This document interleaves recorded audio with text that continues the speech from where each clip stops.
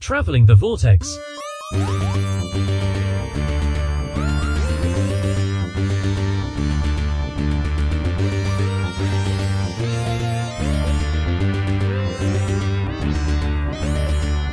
We've joined a doctor as he swaggers through the vortex and arrive at episode 564. And if you ask me, the Jumblies are ripe for conquest. I'm Keith. I'm Sean. I'm Glenn. And indeed they are. How is everybody? Still thought he said Jumblies. Now, from our perspective, we just recorded our last episode a couple of days ago. A little peek behind the curtain here. So none of us has really done much, but what did you guys do in the last day and a half since we've talked?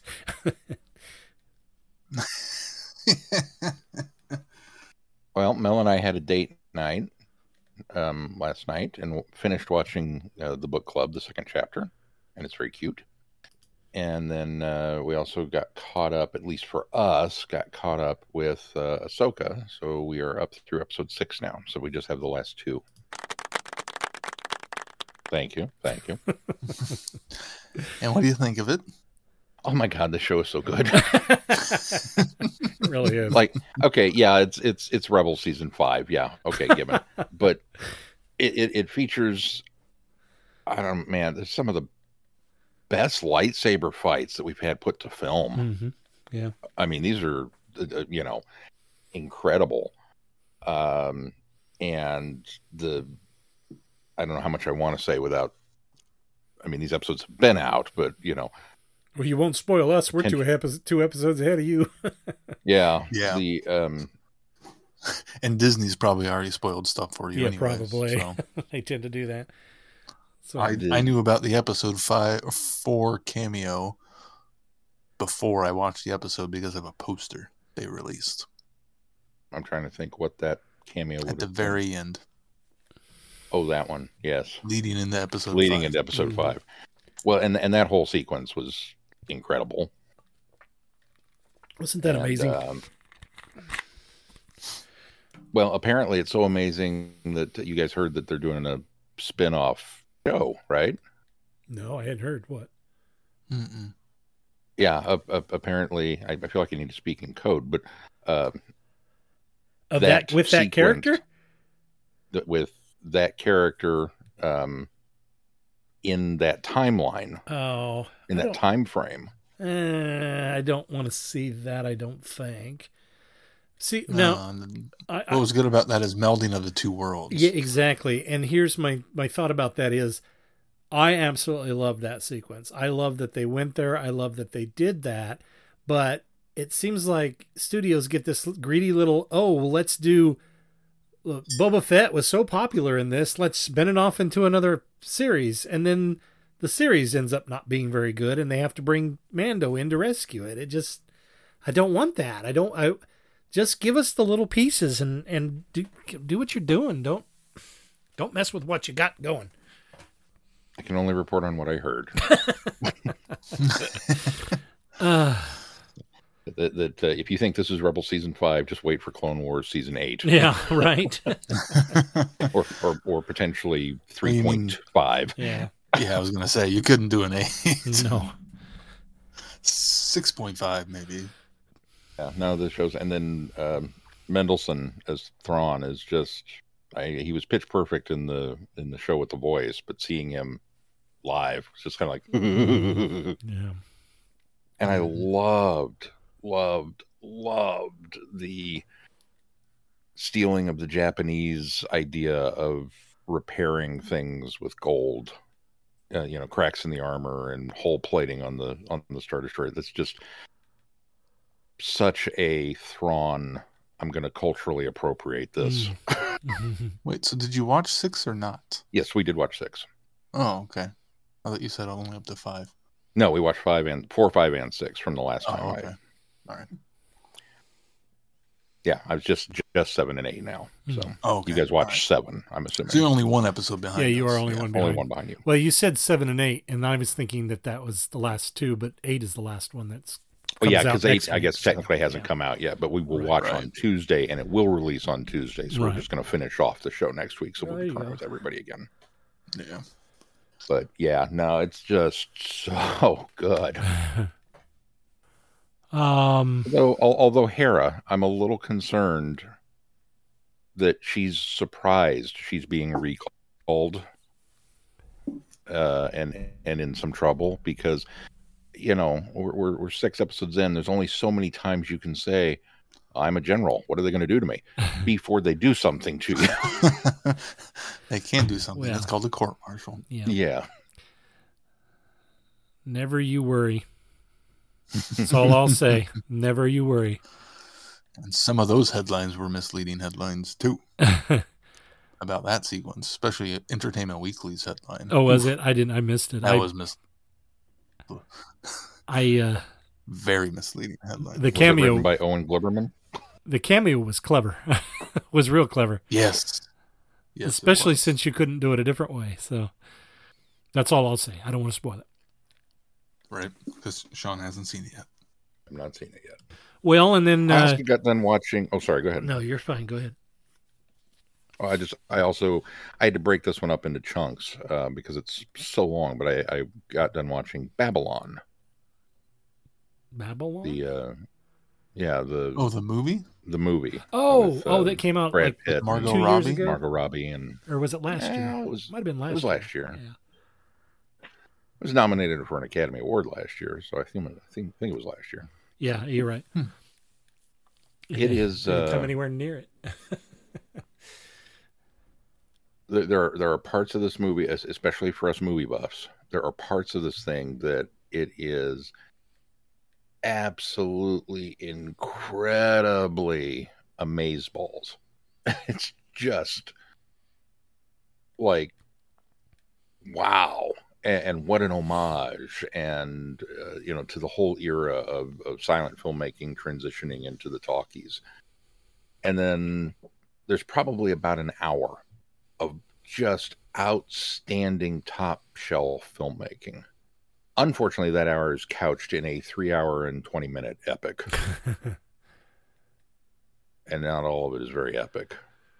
It dives into the decadence of Hollywood. And the decadence of Hollywood is very Caligula. Strong stomachs would be needed for a good chunk of it. But parts of it are just incredible. That's it. I'll leave you alone now. No, that's all right. You had more to do. No, I was going to say the only other thing Keith shares this too, is episode 2 of Redacted came out here in the U.S., so I'm caught up on that now too. And Keith, you said you were too. Yep. This week. I actually liked this week's even better than last week, and I thought they were off to a really good start last week. So. Yeah, I would agree. This is more of that world building episode stuff, which was always really well done. Yep, absolutely. Do we know when we're putting that on the schedule yet, or? I think we're going to probably try to slip it in later this year. We can talk about that afterwards, though. Yeah. The other thing I did was I finished season 1 of Wellington Paranormal. You'll have to. It's another one I've heard really good things about. It is the spin-off series of the movie What We Do in the Shadows. Oh, okay. So it follows 2 Wellington cops assigned to a paranormal unit in Wellington, New Zealand, and them investigating different paranormal goings-ons. There's always in the episodes a sequence that's absolutely side-splittingly hilarious. Like in the first episode, they're looking into a demon possession, and the demon jumps into a little Yorkshire Terrier dog and is chasing the cop around a playground, yelling things at him, and he's jumping around trying to avoid this little small dog while it's spewing demonic phrases and stuff. It's very funny. But overall, most of the episodes are pretty good. There's a werewolf episode that kind of dips in the middle. But the absolute best one is the vampire episode of the season. And it's got, in the middle of it, out of nowhere, for no reason, there's an entire sequence where they're tormented by clowns and are trying to stop them from taking off in a clown car. Sean's checked out now. He's not going to watch that. But it's done creepily because it's on like streets. That's exactly why he's not going to watch it. And I'm not a big fan of clowns either, but just the lengths they went through on this, and just the constant stream of clowns coming in and out of this clown car, and the different variations you see it, and their reactions, and them trying to, corral them, and of course, in their New Zealand accents, they sound like Taika Waititi, and it's hard to take them as serious when they're cops with that accent, just because they sound so nice and friendly. Yeah. So they're trying to be mean and severe, and they just don't come across that way. It's it's good. I'm really enjoying it. I tend to notice that if I watch more than one episode at a time, though, the second episode I watch, I don't tend to enjoy as much. So I think I need to watch them spaced out a little bit. Mm.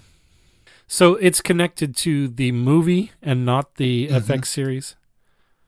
I think the FX series somehow connects to the movie, but I've not seen enough of it. Oh, okay.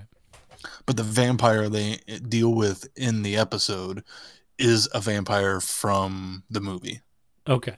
All right. So it's truly connected to the movie. And the cops show up in the movie, I think, at the end, if I remember correctly. Okay. The two police officers. So. The ones that are the subject of this. Yeah. Okay. Yeah. Got you. But it's totally done in a Cops manner. It's all filmed like it's an episode of Cops. That's great.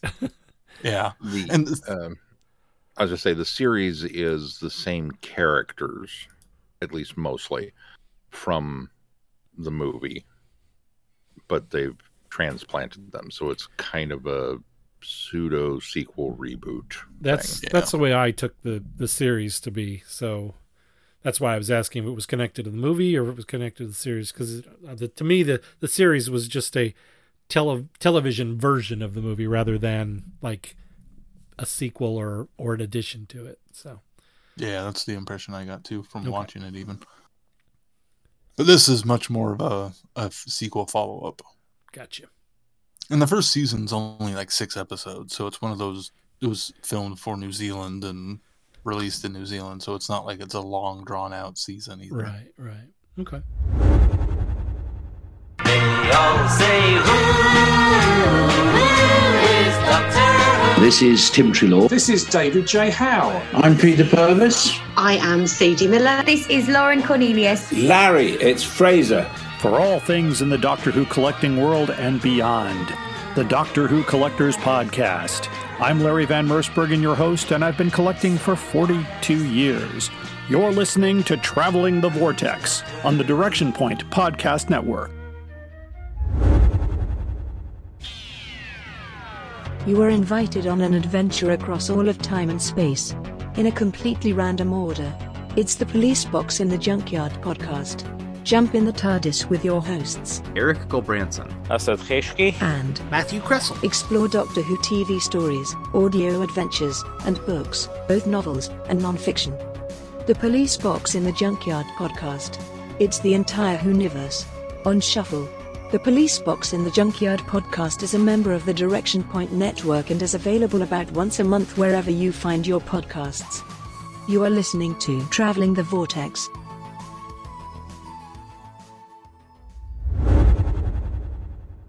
Let's talk some news. Well, we got some sad news to start off with. Unfortunately, Sir Michael Gambon has passed away at the age of 82. Whovian fans will know him as Kazran Sardek and Elliot Sardek from A Christmas Carol. He also went on and did the 6 film stints as Albus Dumbledore in the Harry Potter series. Mm-hmm. He passed away after a bout of pneumonia. I can't think of, besides Harry Potter and Doctor Who, I honestly can't think of anything except for Gosford Park that he's in, though. I can't think of anything I've seen, but I think he mostly did a lot of independent and British films for most of his life. I think Harry Potter was probably his biggest mainstream film. And I'm sure he's been in other things I haven't seen, but I don't think he wasn't as established in the U.S. as I think he was in the U.K., but He was everything that I saw him in. He was phenomenal. Absolutely loved him as an actor. He was a voice in, and actor in several of Wes Anderson's films, including Life Aquatic. And, that's right. Fantastic Mr. Fox. That's right. I did. He was in both Paddington movies. I didn't remember him in Paddington. I do remember him now in. He was the voice of Uncle Pezuzzo. Yes, Pazuzu. So it was Paddington's Uncle the Bear. Okay. Yeah, I didn't. Short flashbacks. Yeah, I didn't realize that was who that was. Toys with Robin Williams, Sky Captain in the World of Tomorrow. Oh, he was in King's Speech too. I do remember him in that. Mm-hmm. Yeah. He's one of those actors that's really been around forever. Mm-hmm. But yeah, I think for American audiences, probably not until Harry Potter that it suddenly kind of cemented who this guy was. Yeah. He was one of the village elders in Sleepy Hollow in the Tim Burton film. Mm-hmm. Okay. Yeah, several others. Yeah, it didn't stand out to me. Well, you didn't know who he was at the time when you saw him, bro. That's true. Yeah, that's certainly true. So now if you went back and watched it, you'd probably spot him. Still very sad. Do we have some good news? We do have some good news. The BBC have announced that on BBC Three, following new episodes of the show, there will be a confidential style show called Doctor Who Unleashed. Yay! I hope we get that here. I don't know what the deal. I hope so too. I don't know what the details with the Disney Plus contract is, but that would be really nice to have that, because it was really difficult for us to get Confidential here. And I really, really liked Confidential because I've always felt like it really kind of opened up and gave you a lot of insight and interesting details about the behind the scenes things going on and what was coming up. And I hope that this takes those reins and kind of does the same thing with it. It sounds like it will. Seems like it's something that Russell T Davies is fairly passionate about, since his version of the show originally had it, and now he brought something more in depth back, because it's unlike the behind the scenes bonuses that they posted to YouTube in prior seasons eras. This is going to be a full 30-minute special again, or specials again. Well, and it's one of those things that really, when you think about it, it just kind of makes sense, because you're going to put together a little behind-the-scenes featurette for the bonus features of the disc anyway. Mm-hmm. So just spend a little more time and effort on it, and all of a sudden it's programming, and exactly. Then you can air it, and you can charge more for the box sets when they come out, because look at the value. We're also giving you this whole other show. Precisely. Hi, I'm Rupert Booth. I am known as Paul Ferry. And my name is Barry Williams. Together, we host Time Ram. Time Ram's a cruel mistress. It's a random number generator. That also. We roll a number from 1 to 13, and that's our doctor. Then 1 to 300 for the story, and then we ram them together. Even if it doesn't make sense. Cruel, I tell you. Time Ram. Putting the wrong doctors in the wrong stories, so you don't have to. You're listening to Travelling the Vortex.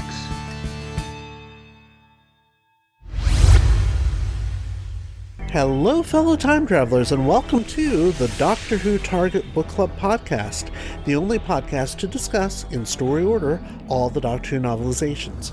My name is Tony Whitt, and every 2 weeks or so, I'm joined by a 2 to 3 person discussion panel, including our so-called expert who's been a Who fan since 1979. That would be me. We also get the views of intermediate, casual, and novice fans who either have never seen the show or who have never read these books until these podcasts, including Dalton Hughes and Alison Fitz-Seyfried. You can find us on iTunes, Stitcher, Spotify, or wherever you find good podcasts, or even ones like ours. You're listening to Traveling the Vortex, a Direction Point podcast.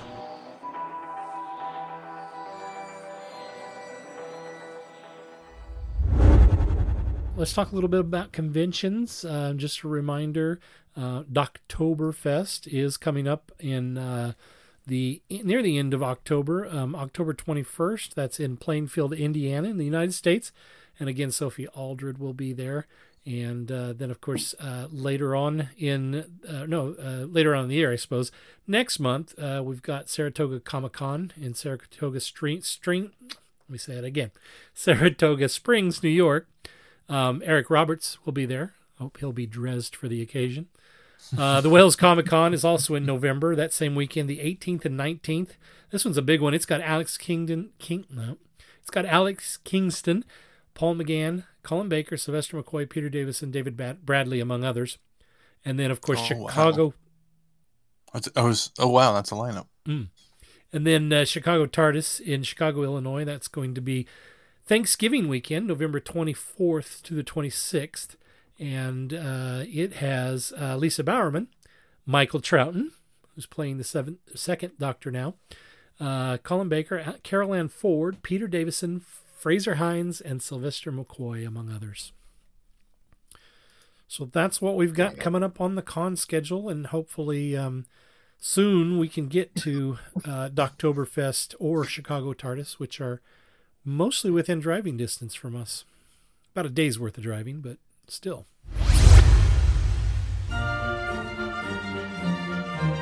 We are going on a journey, a very long journey, through the world of the Target novelizations in publication order. Every week we are looking at a new book, talking about Terrence Dicks, Malcolm Hulke, and all our Doctor Who novelization friends. Whatever you do, keep turning the pages.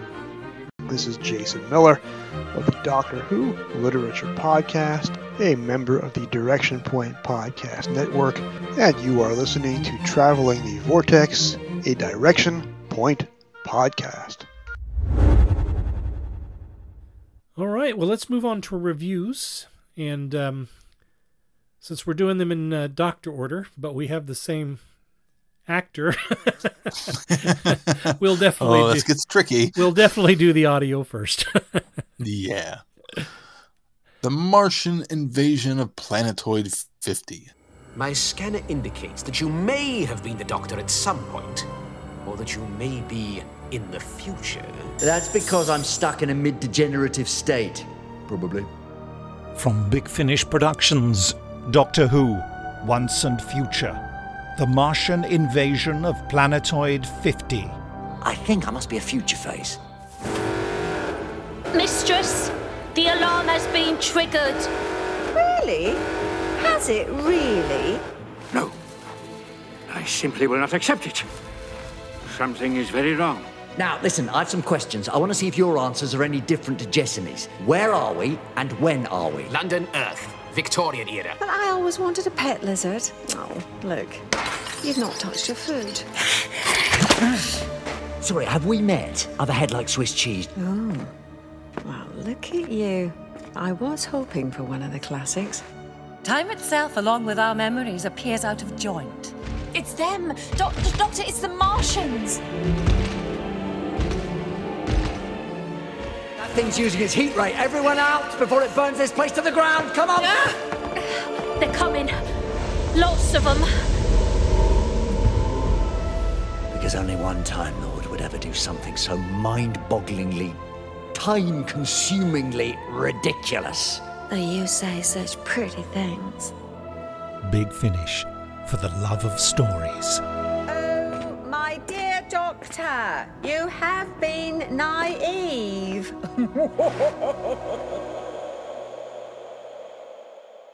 The first Doctor arrives in Victorian London amid a Martian invasion, but he discovers not all is what it seems when Missy appears. Soon the Doctor is propelled into a future incarnation, the 10th, but he is not alone in battling Missy and her Martian invaders. The Paternoster gang, Madame Vastra, Jenny Flint, and Strax are also here to assist, but can they offer the Doctor any help in solving his own degeneration mystery? Sean, wait. Sean, wait. I was gonna have me take my headphones off first, but what? I couldn't hear that. What? I'm sorry. Are you guys talking now? I can't hear you. That's Take your headphones off, Glenn. Is that the replacement for the dun dun dun? No, I'm totally going to get a dun dun dun, but that's for now. For now. I 100% concur with you on that. As soon as I realized that it was going to be a War of the Worlds thing, I knew Sean was just going to be over the moon. Let's let Sean start this week. Okay, so first of all, how awesome to have a legit First Doctor story. Yeah, right. As opposed to just a brief cameo and then out the door with him to introduce whoever's on there. So that was very surprising and pleasant, and almost a little disappointing when he degenerated into a future version of the Doctor, and it's David Tennant's 10th, because it was like, oh, I was having such a good time with Grumpy. Then there's the War of the Worlds element. It's like, you know, as soon as they said, oh, you know, Dead London and Red Weed, I'm like, oh, bring it on. I am so ready. But it was extremely clever with finding a way to parallel the events and be in the events without actually being the events. Mm-hmm. Yeah. Of the book, and so that was absolutely incredible. I love the fact that we are given a journalist who kind of serves as a narrator. Kind of. Almost she's narrating it as we're walking. In fact, they sort of break the fourth wall because the Doctor gets after her for being too loud. Quit blogging. But you know, she would be the narrator of the book, right? Which was not happening. But you know, no, absolutely, so well done there. Yeah. And then Missy getting an incarnation of the Master, who is not the 10th Doctor's Master. And then the chemistry between Michelle Gomez and David Tennant is off the charts. Yes, I would love to have them together again in another story, because that interaction is so wonderful. And his limited patience for her.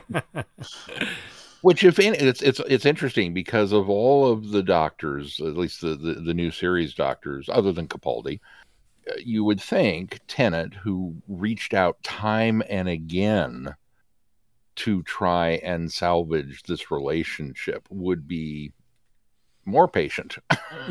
Right. And wow, sick of her crap. So I think we have to put this in perspective of, this is a future incarnation of the Doctor. So we're still presuming that this is probably the 8th Doctor that this has initially happened to. And so I think that actually explains why he's very, okay, I'm tired of this, because the events of the Time War haven't even happened for him yet. This 10th Doctor doesn't know anything about that, what's coming. And so I think it works really well that he is kind of like, okay, put off already. I'm kind of tired of this. But I also love the flirting aspect between Missy and him. I think that is just so perfect for this, especially when she plants one on him. And Vastra walks in and says, "Get a planet." That was so good. So, you know, like, you don't have my attention already from elements A, B, and C. Hey, how about we throw the Paternoster gang in here for good measure? Okay. I didn't realize how much I had missed them. Mm-hmm. Same. Yep. We need to get their series on the schedule soon. Yeah.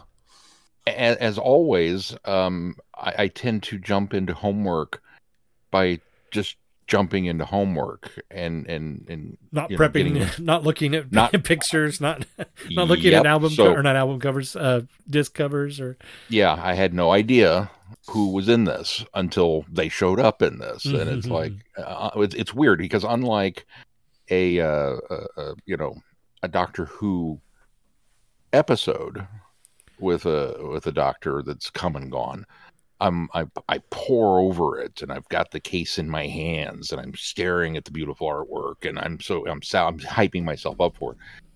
But with the Big Finish audios, I tend to just, because we get so many of them digitally, I just put the file in so I can listen to it in the car, and then later I go back and find it, and I am no end of surprised every single time. It's like, oh, the Cybermen are in this. Okay. Oh, so-and-so's in this one. All right.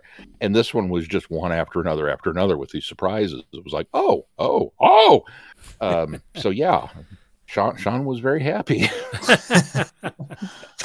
Well, even for like me, I buy we're listening to the limited edition extended bonus feature one that has the diamonds on the front and only 2 faces on it, so I didn't realize the Paternoster game was in it until they showed up. I knew it was David Tennant and Missy, but that's it. And Strax continues to be a gem. Just a real gem. A real gem. Just the funniest, dry, well-meaning, slightly befuddled. The Paternoster gang makes everything better. Yeah, they just. I like the fact that they split them up too, because it gave each one of them it gave Strax and Ginny and Vastra a kind of some room to breathe, to kind of do their own things for a little while before kind of bringing everybody together for the big climax. So I really like that. And Strax interacting with the Doctor before Vastra shows up. And then Vastra's very, when she gets back to Jenny, and Jenny asks, what about Strax? Strax is okay. He's fine. And just knowing that Strax is okay and can take care of himself. I like that confidence in his ability from Vastra. Even though he is sometimes a bumbling idiot, he is still very capable in many situations, especially since he decided that after the world was being taken over by the tripods and the Martians, that he was going to repopulate the world somehow. Underground. Yeah, I don't know how he was going to do that, but he sure had determination to do that if necessary. Well, and my plan is on hold. We sometimes forget that, while he's a Sontaran, he's still a capable warrior. He's just bumbling at everything else. Yes, absolutely. And this does a great balance of having him be a capable warrior and yet still be bumbling at the same time. Agreed. And his relationship and chemistry with Jessamy was another highlight for me. Just the two of them together as they traverse the landscape was just an absolute joy to listen to. Right, especially when they get separated from the Doctor. When they're going to try to escape, and the tree line. Oh, brave choice! Those are on fire. No, the other trees, the ones that aren't on fire. In their conversation about the palace of, I'll never trust a building with too many corners. He says the Sontaran ships are round or spherical and round, and she says, when they roll away, it happens sometimes. Rarely happens. Rarely happens. That's what he said. Yeah, rarely happens. I love the fact that there's that acknowledgement. Rarely. It has happened from time to time, apparently. It's a word that speaks volumes.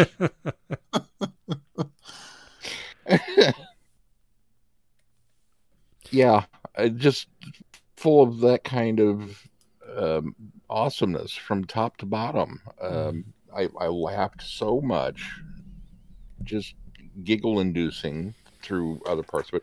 Heartbreaking.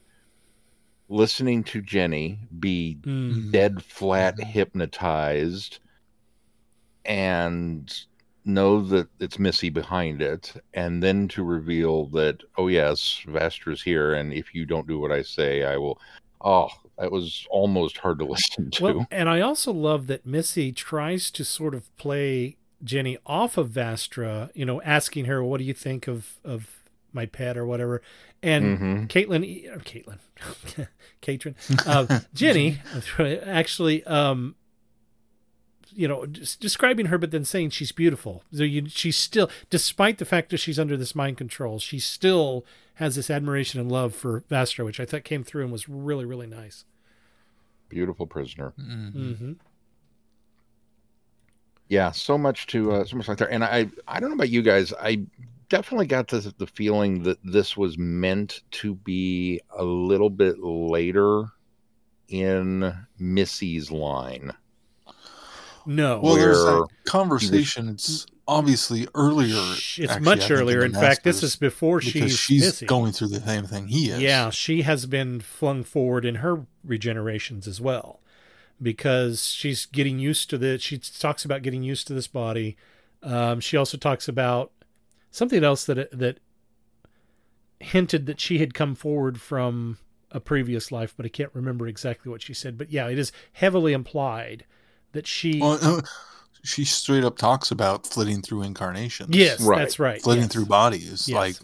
Well, I guess what I meant to say is that, okay, so not necessarily within the Master's timeline overall, because yes, she is a previous incarnation.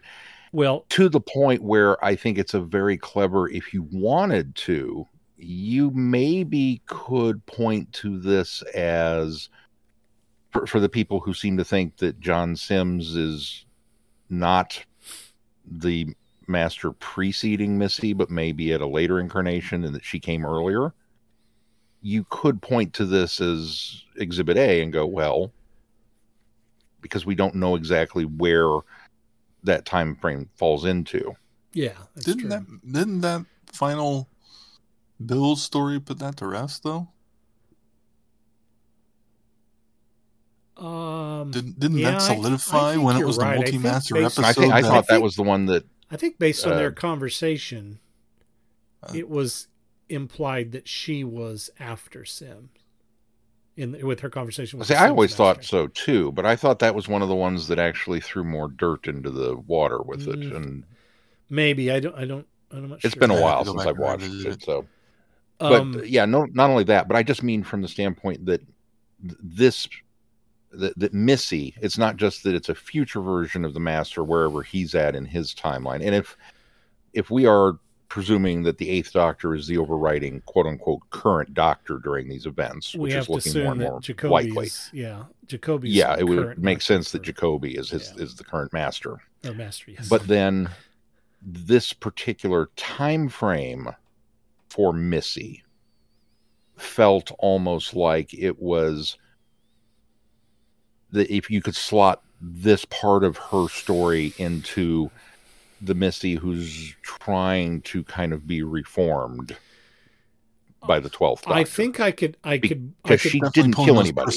It definitely pulls in those personality aspects. Yeah, but I think I could buy that explanation if the Doctor wasn't very unstable and flitting through all of these incarnations so quickly. I have to assume that because she's been inflicted by the same thing, that she also is unstable and wouldn't be stable in this incarnation long enough to have all of the adventures she has from the 12th Doctor era.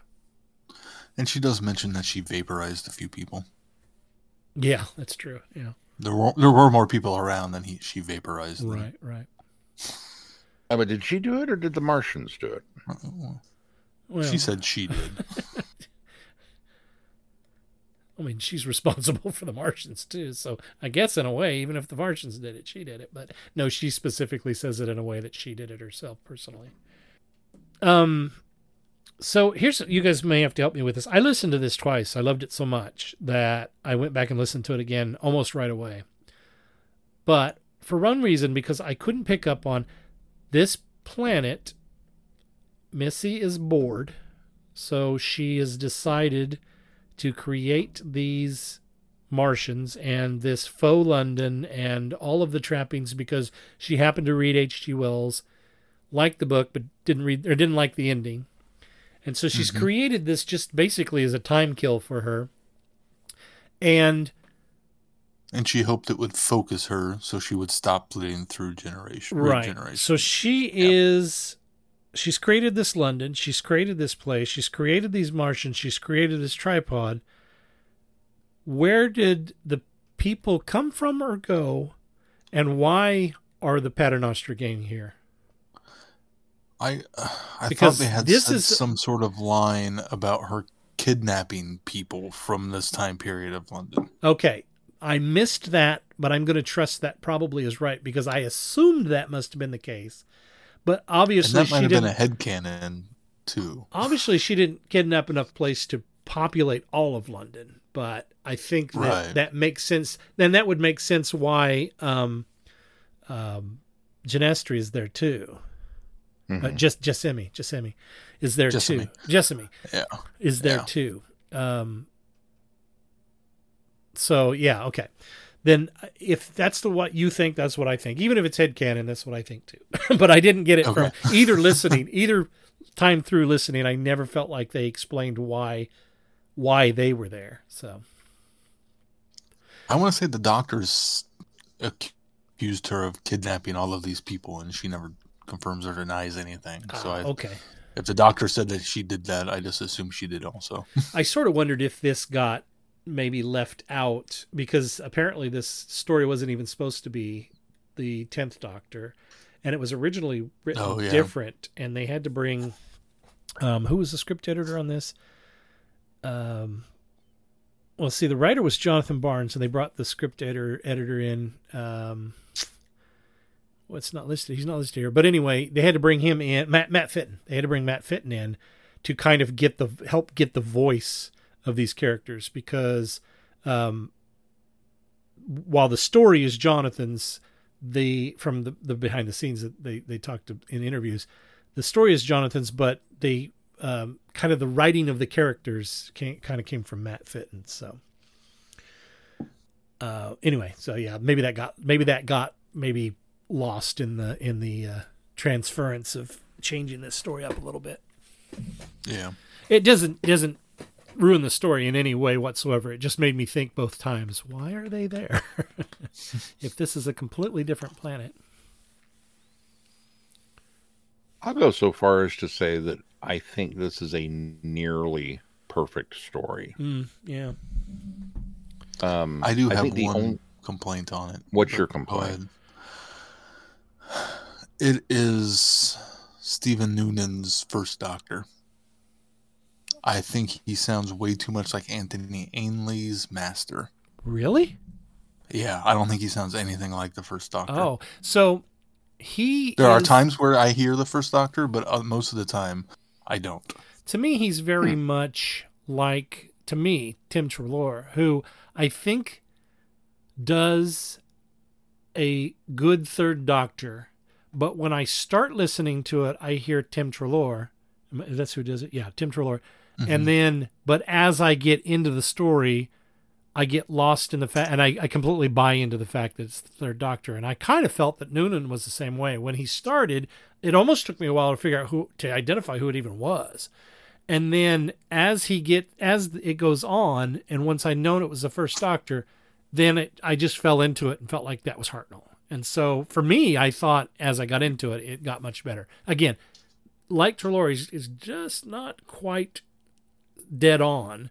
He's no what's the guy that does the Brigadier who does that just spot on. Oh yeah. But see, I find Tim Treloar's third Doctor, the first couple go arounds, it wasn't quite on, but like in the Annihilators, I only ever heard John Pertwee. Yeah. In this, I think it's the smoothness of his voice is it's too smooth. And he almost plays it a little too smooth for who the first Doctor is.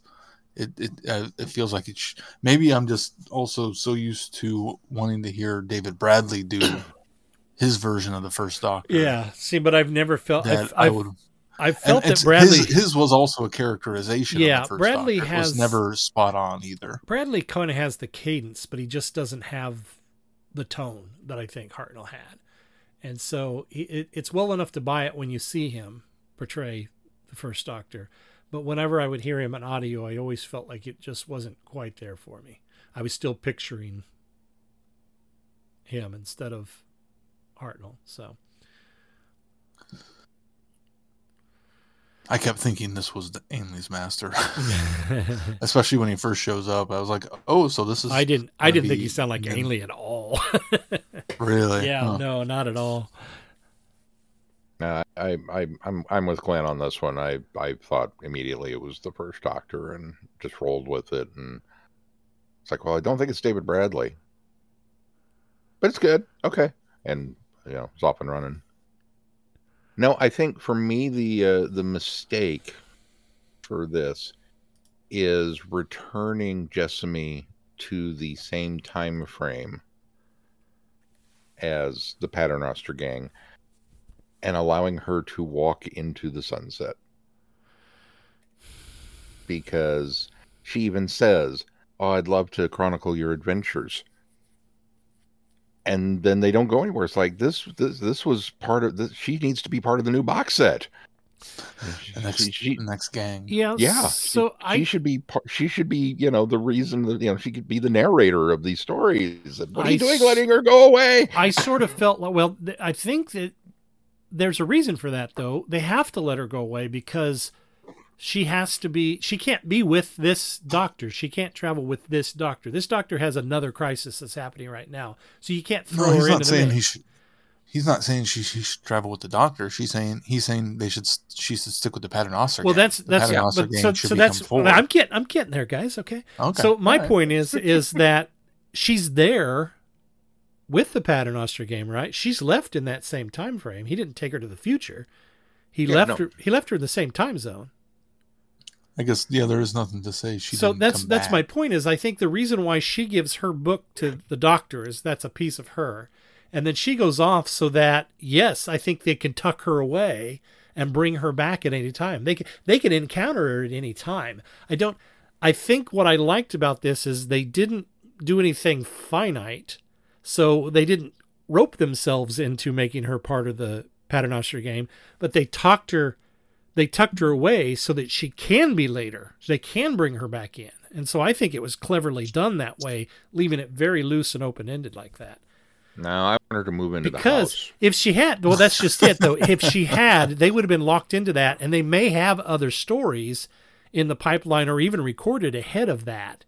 And so this was a neat way to put her aside until they could funnel her back into that, group when they needed to, or at the time they could. So I think it was well done. Oh, yeah, because, recording things out of order and releasing them not at the same time has never been a problem for Big Finish. Well,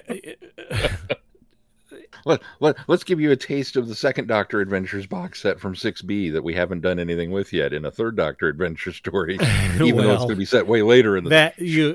It won't come out for years. If you listen to Nicholas Briggs' interview, he was just chomping at the bit to get him in there because he knew it was going to be a few years out before he got the box set out there. So I have an idea. Let's record a whole series of 60th anniversary audios during lockdown. And we got David Warner before he died, and I'm glad they got David Warner before he died. I am too. Which I don't know. Have we discussed this? I know this is a side note. He's married to or was married to they were not married. They were not married. They were partners. They were partners. Pardon me. Yeah, Lisa Bowerman. Yeah, Bowerman. Yeah. They've been a thing for, I think, a few years. They met through Big Finish. They met on one of the recordings they did together. That's where they met. Had we talked about that? I felt like I just found that out. I brought that up on the show when he passed away. I was too bereft to listen to you apparently at that point. Anyway, Big Finish doing something out of order, unheard of. Well, and to be fair, Big Finish did a lot of that in the early days, but now that's the reason why we don't have the main range anymore, because they want to do things a little more timeline specific. Yeah. So, I think Oh, I lost my other thing that I was going to say about it. It may come back to me. There was even a great bit of dialogue about, I think it was even from the Doctor, where he told her, he says, well, you're not being interviewed. And I went, yeah. Which I thought you wouldn't even get an interview. Yeah, which I thought was funny because that's like our term for when he's when he's auditioning companions. We have said it's an interview phase, so that's funny. Yeah, so much win. I do remember what the other one was. So I think I got from the context of it that the 10th Doctor, in the future version of the 10th Doctor, the one that's going to happen, is the first time that Jenny and Vastra encounter, at least Jenny encounters the 10th Doctor, because she recognizes him. And I didn't get it from, she recognized him because the 11th Doctor had mentioned or showed what he looked like. I think he literally must encounter for the first time Vastra at least, and maybe even Jenny, before their wedding. And then that's why Caitlin says, well, yeah, you came to our wedding, because she recognized him without having anybody even have to say that he's who he is. So yeah, I was a little torn on that. I couldn't quite tell if it was she identified him or she just can tell it's the Doctor when it's the Doctor, no matter who it is. No, she's human. Come on. I know, but she's smart. That's not a thing that's been established. So there's also context clues. I think the context clue here for us was she encountered him in the 10th interview. Now, I think we know that Strax has not encountered this one because he doesn't recognize him, and he describes him as the little fellow in a bow tie. So. Which he also implies that he's met the 13th Doctor. Yeah. Or the 5th. The cheery telling witch. Cheery girl. No, he says cheery girl with the yellow hair, but girl could imply because they. With Strax, yeah. You don't know. he calls Jessamy boy the whole time. Exactly. Well, he calls almost all girls boy. Yeah, so you don't know if that's supposed to be 5th Doctor or right. 13th Doctor. I wouldn't call 6th Doctor cheery. He's the other blonde. It didn't help that my brain immediately cast back to that audio that we listened to with the 5th Doctor and the Sontarans that Dan Starkey was in. Dan Starkey. But it wasn't Strax. And I was like, how would he know that? Yeah. So, yeah, I totally fell down that rabbit hole going,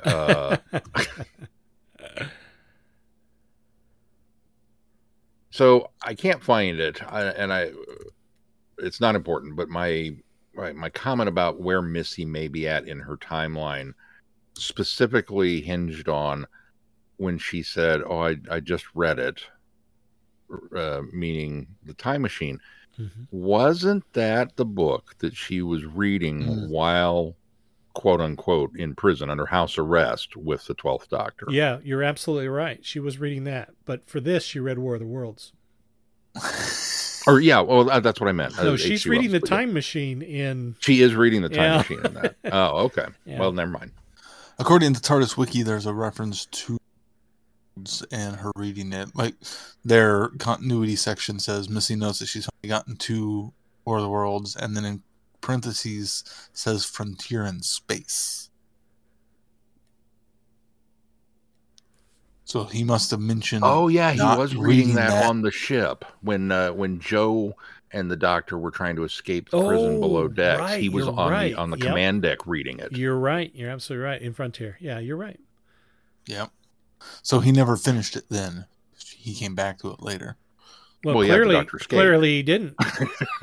In fact, I think that implies.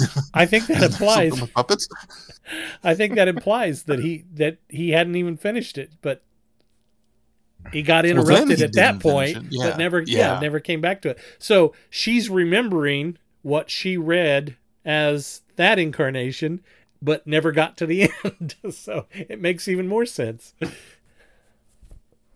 Actually, she did read the ending because she didn't like it. That's right.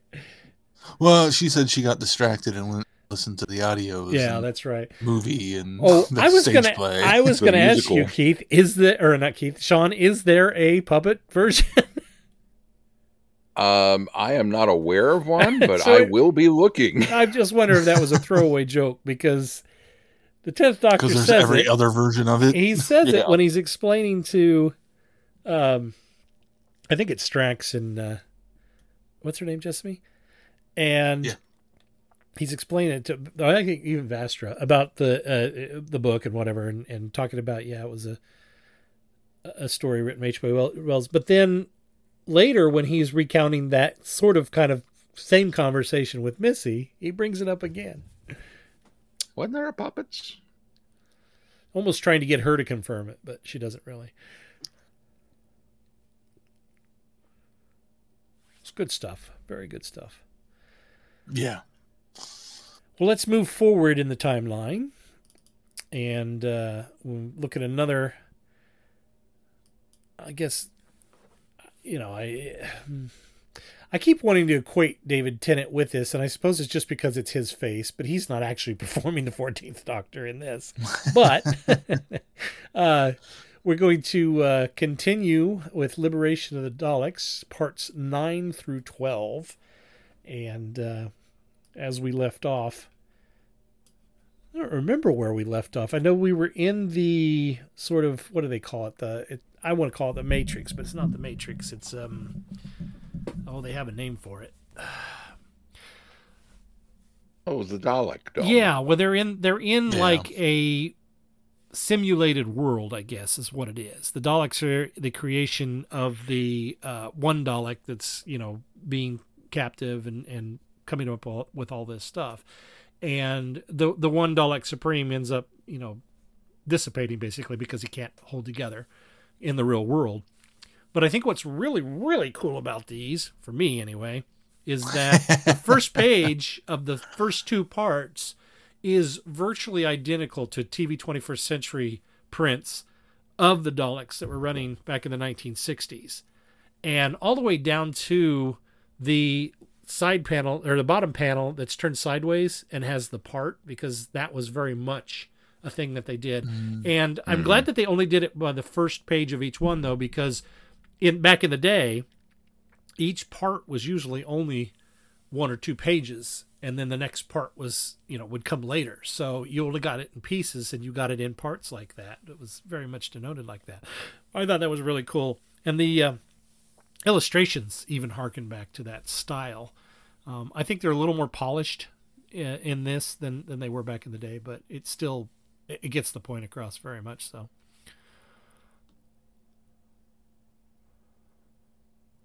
There's a lot of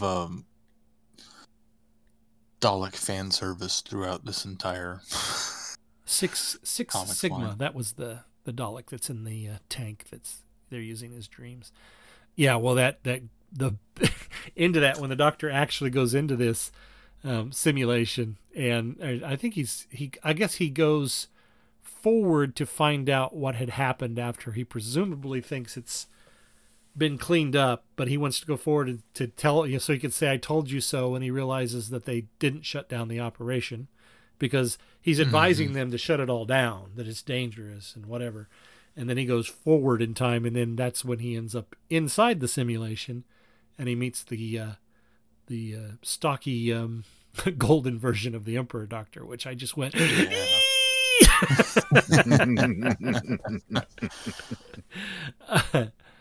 I like how they have Nick Briggs show up too and then kill him off. Yeah, voicing the automated ones that are on the station. I love that too. And then they kill him, exterminate him.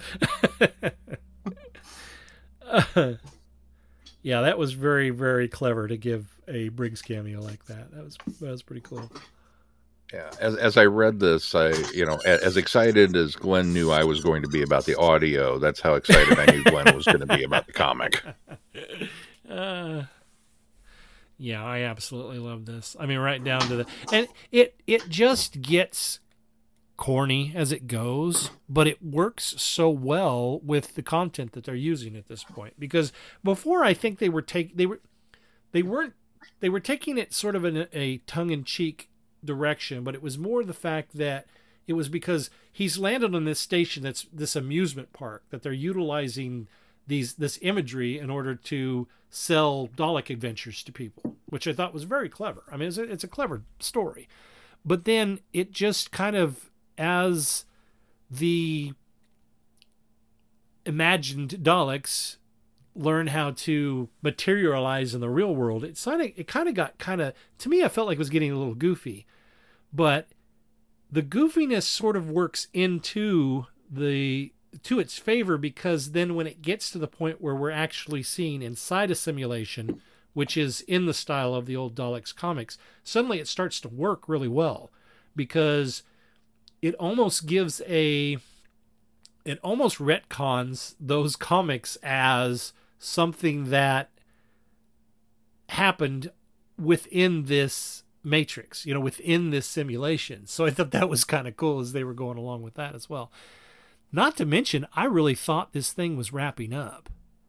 I think that's my issue with it, is it feels like they're just padding out and dragging out the story. And they may be. I'm not sure where they can go with it, because they do the whole thing about killing, was it Georgie or Georgette? Georgie's is the simulation one, right? And Georgette's right, the real that's one. The one okay. they killed.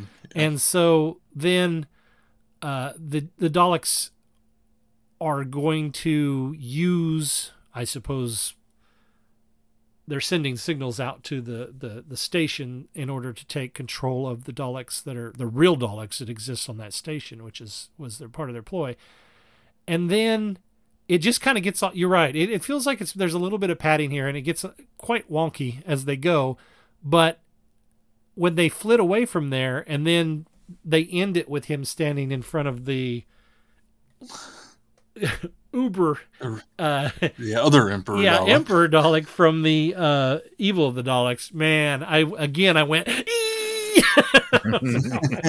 so I'm really, really enjoying this now, mostly because they're just having fun with it. They're just going, how bonkers can we get with this? And I'm really enjoying it, because the casing that it's in, the construct that they've created for it, makes it work as a story.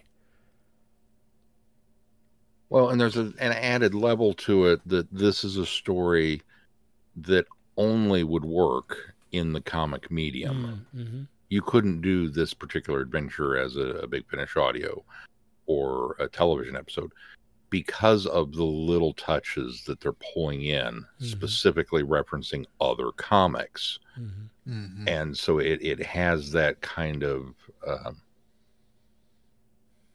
quaint nostalgia to it, while being very meta within the confines of its storytelling. I'm with Keith. I feel like maybe it's drawn out just a little too much. Like I kind of expected when what was her name? Magritte was the Georgie. When she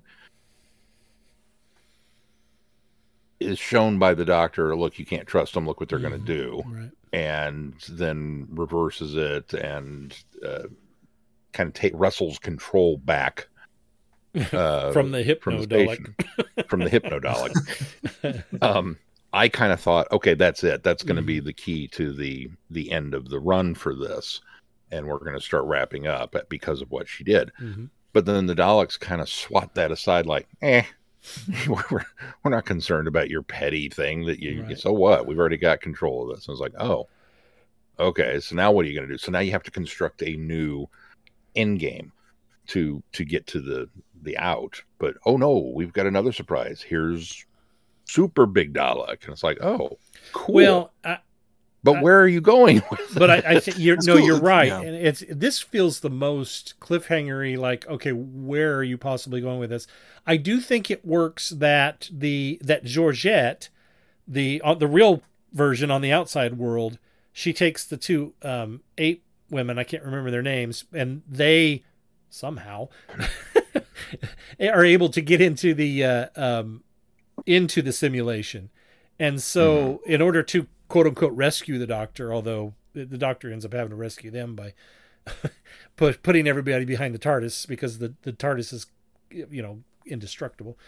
It's going to fire back. Shield on it. Right. It's going to fire back at them and do the destroying. But worst rescue ever. But then just them, zapping out of there with the glove. That was kind of, that's how they got in. They used that to get in.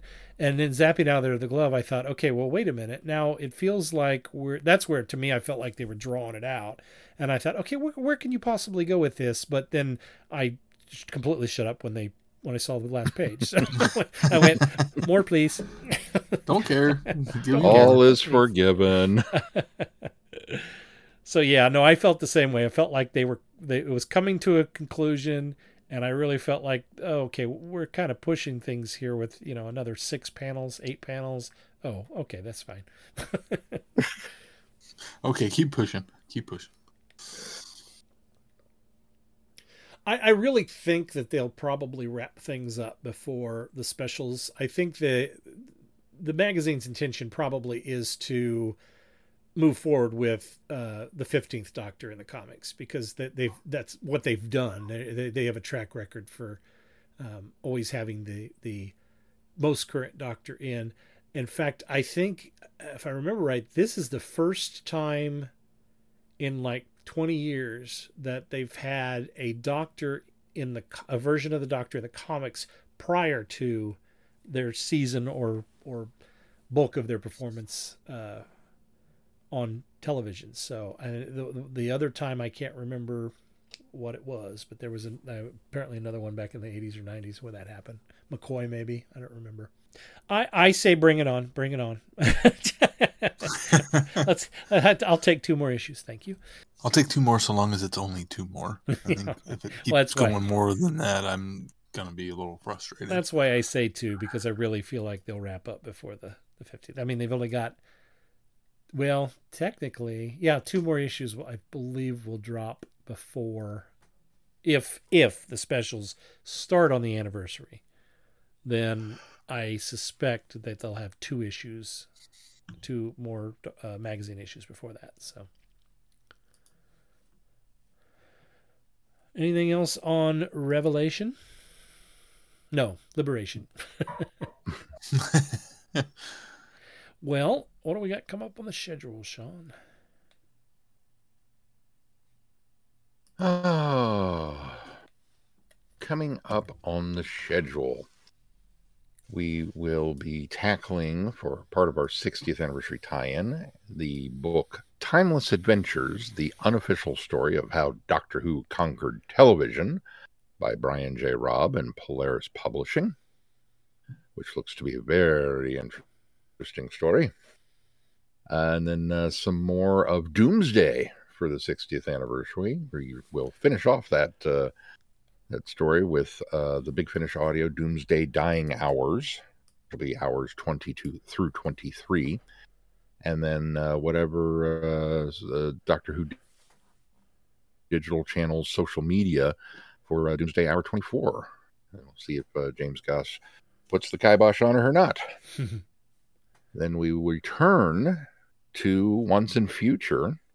And then we have some fun things on the horizon. So, all right, you can find us at website travelingthevortex.com. If you get any value out of the podcast, why not consider putting some value back into it? You can do that by clicking on the Patreon link and support us there. And when you become a patron of this podcast, you unlock more audios and specials by us, including that story that we teased last episode of Sean's Adventures in Wonderland. And if you can just give us $1 a month, $1 a month is all, would help us tremendously. We'd love for you to give more, $5, $10, but whatever you can give certainly helps out this show, helps keep us going. Right now we're guaranteed for another year, but after that we probably will have to close up shop if prices keep going up, because server space is very pricey nowadays.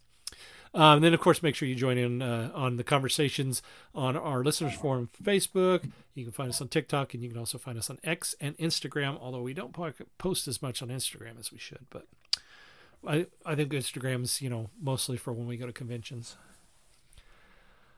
Anything else we need to touch on before we close this show? If not, until next time, I'm Glenn. I'm Sean. I'm Keith. Cheers. Good night, everybody. Be seeing you. Thanks for listening. You have been listening to Traveling the Vortex. Doctor Who and all of its associated programs are owned and trademarked by the BBC. No infringement is intended or implied. Direction point! Direction point! A Doctor Who podcast network.